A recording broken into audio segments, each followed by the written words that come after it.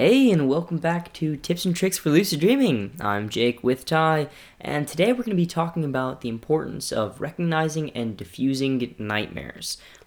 I wanted to link this specifically to a book, actually, that we talked about in the previous episode called A Field Guide to Lucid Dreaming, Mastering the Art of Oneronautics. Yes, yeah. In this book, I think it's chapter 15, it opens with a quote by Mahatma Gandhi, and it says, "Fear has its use, but cowardice has none." And I think that really it brings out the meaning in one of the main strategies with dealing with nightmares, which Ty's going to talk about right now.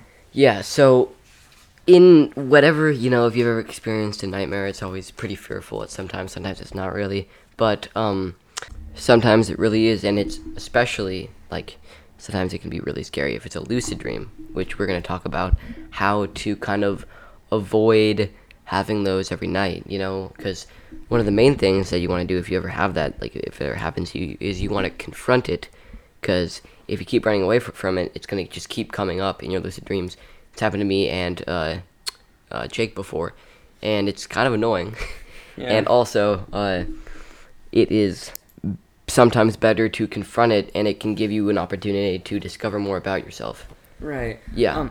One of the problems with just running away is that these nightmares, these monsters that might be bothering you, they are yourself. Yeah. It's just a projection of your own mind.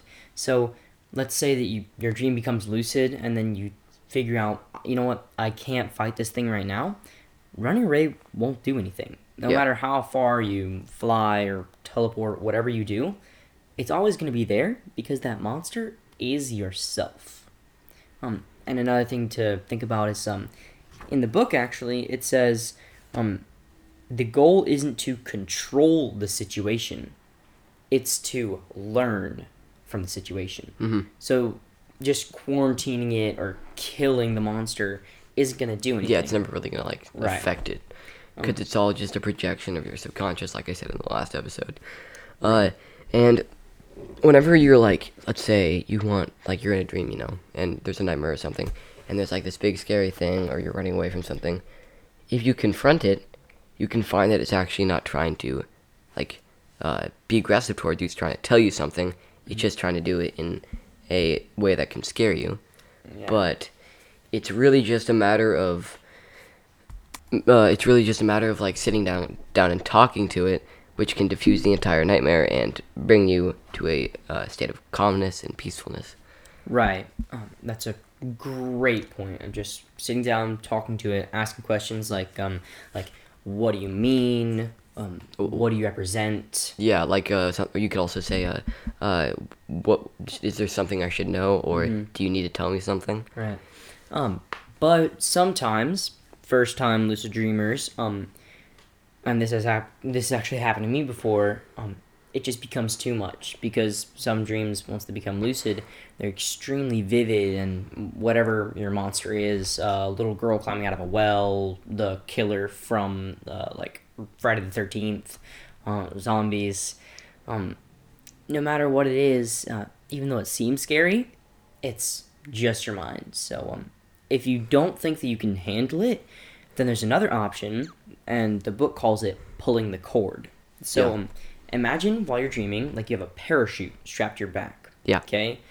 Well, we all know that when you pull on the red cord of a parachute, the parachute deploys. So you can either imagine an actual red cord on yourself to symbolize this. Yeah. Or you can just force yourself to wake up. Yeah, there's plenty of things you can do. Whenever I usually I'm in a lucid dream and it's a nightmare, I just try to talk to it, ask it questions like we just mentioned, and I try to understand why it's there and how I can benefit from the fact when I'm talking about it, And it doesn't happen a lot to me, but for some people it can if they have a lot of things going on in their life, and they need to it can be a representation of stress, or you need to get something off your chest.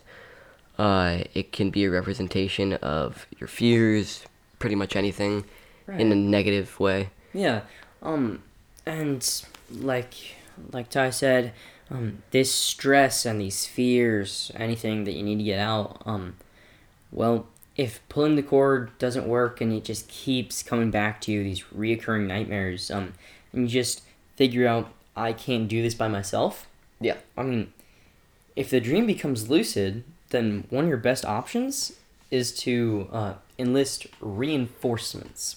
Yeah. So, like, if you want to talk to the monster, maybe bring along, like, it could be anybody, like King Arthur, Gandhi, whoever. Maybe your favorite book character even. But this is a super, like, highly suggested way of dealing with your monsters because there's strength in numbers, and the more you feel comfortable, the less that monster is actually going to impact you. Yeah. And one of the other things you can do is you can just tell yourself nothing bad is going to happen to you because, it's obviously just in your mind. And you can also use, like, lucid, if, let's say, you accidentally go into a lucid nightmare, you can use it as a trigger for lucidity. You can use it as a way to get into a nicer lucid dream. And just ask your nightmare question, see what it says. It's always really cool. Surrender to the monster, and it will make you feel way better. It'll just disappear usually. A lot of things, but surrendering to it is really helpful as well. And there is another thing that healing and wholeness can be related to lucid dreaming nightmares, because if you really ask questions about to whatever is the monster, whatever's bothering you, it can really help you figure out more about yourself, and it can be a cool way to because everything in that dream is you, so it's a part of you, so you can ask it any question you want. It'll answer truthfully from your subconscious. So, let's say you got a math test tomorrow or something. You could go, hey, whatever, what's blah, blah, blah, times blah, blah, blah, or whatever. Tell you the answer. Stuff like that. You can pretty much do whatever you want. Yeah, that's really interesting, and we'll probably touch on that at a later episode. Yeah. But really quickly, I wanted to touch on what Ty said about, was it healing from your dreams? Yeah, that's what I was talking about. So, learning from what your subconscious tells you, it can really help you learn more about yourself. Yeah. But even more than that, it can actually help you heal physically. Like, the ancient Greeks used to go to dream, big air quotes here, dream temples. Yeah, so did Egyptians. Pretty much every ancient culture had their own. Romans did it too. Mm-hmm. Egyptians, tombs and stuff. Yeah, stuff like that. And they'd go, and this priest would put them all into this hypnagogic state and kind of put them under, just so to speak. And they'd go in.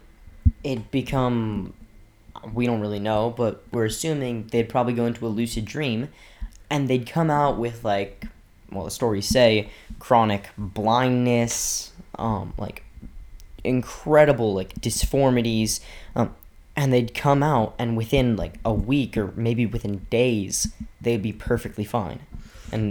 But I mean, it's that's the suggestive stories. With the chronic the deformities. I mean, I could understand because it is a scientifically proven that your mind can tell you what you want to do, so it's all kind of suggestive. So let's say you want to tell yourself that you're gonna get better. Let's say you're in a lucid dream, you can imagine light beaming towards you or something. It can be a representation of, let's say you had an upset stomach. You wake up, feels fine because you told your brain and you had some sort of representation to make you feel better. But I guess chronic deformities, it's stretching a little bit. I mean, the stories, they're a little outlandish, but, all for the sake of the argument. Mm-hmm.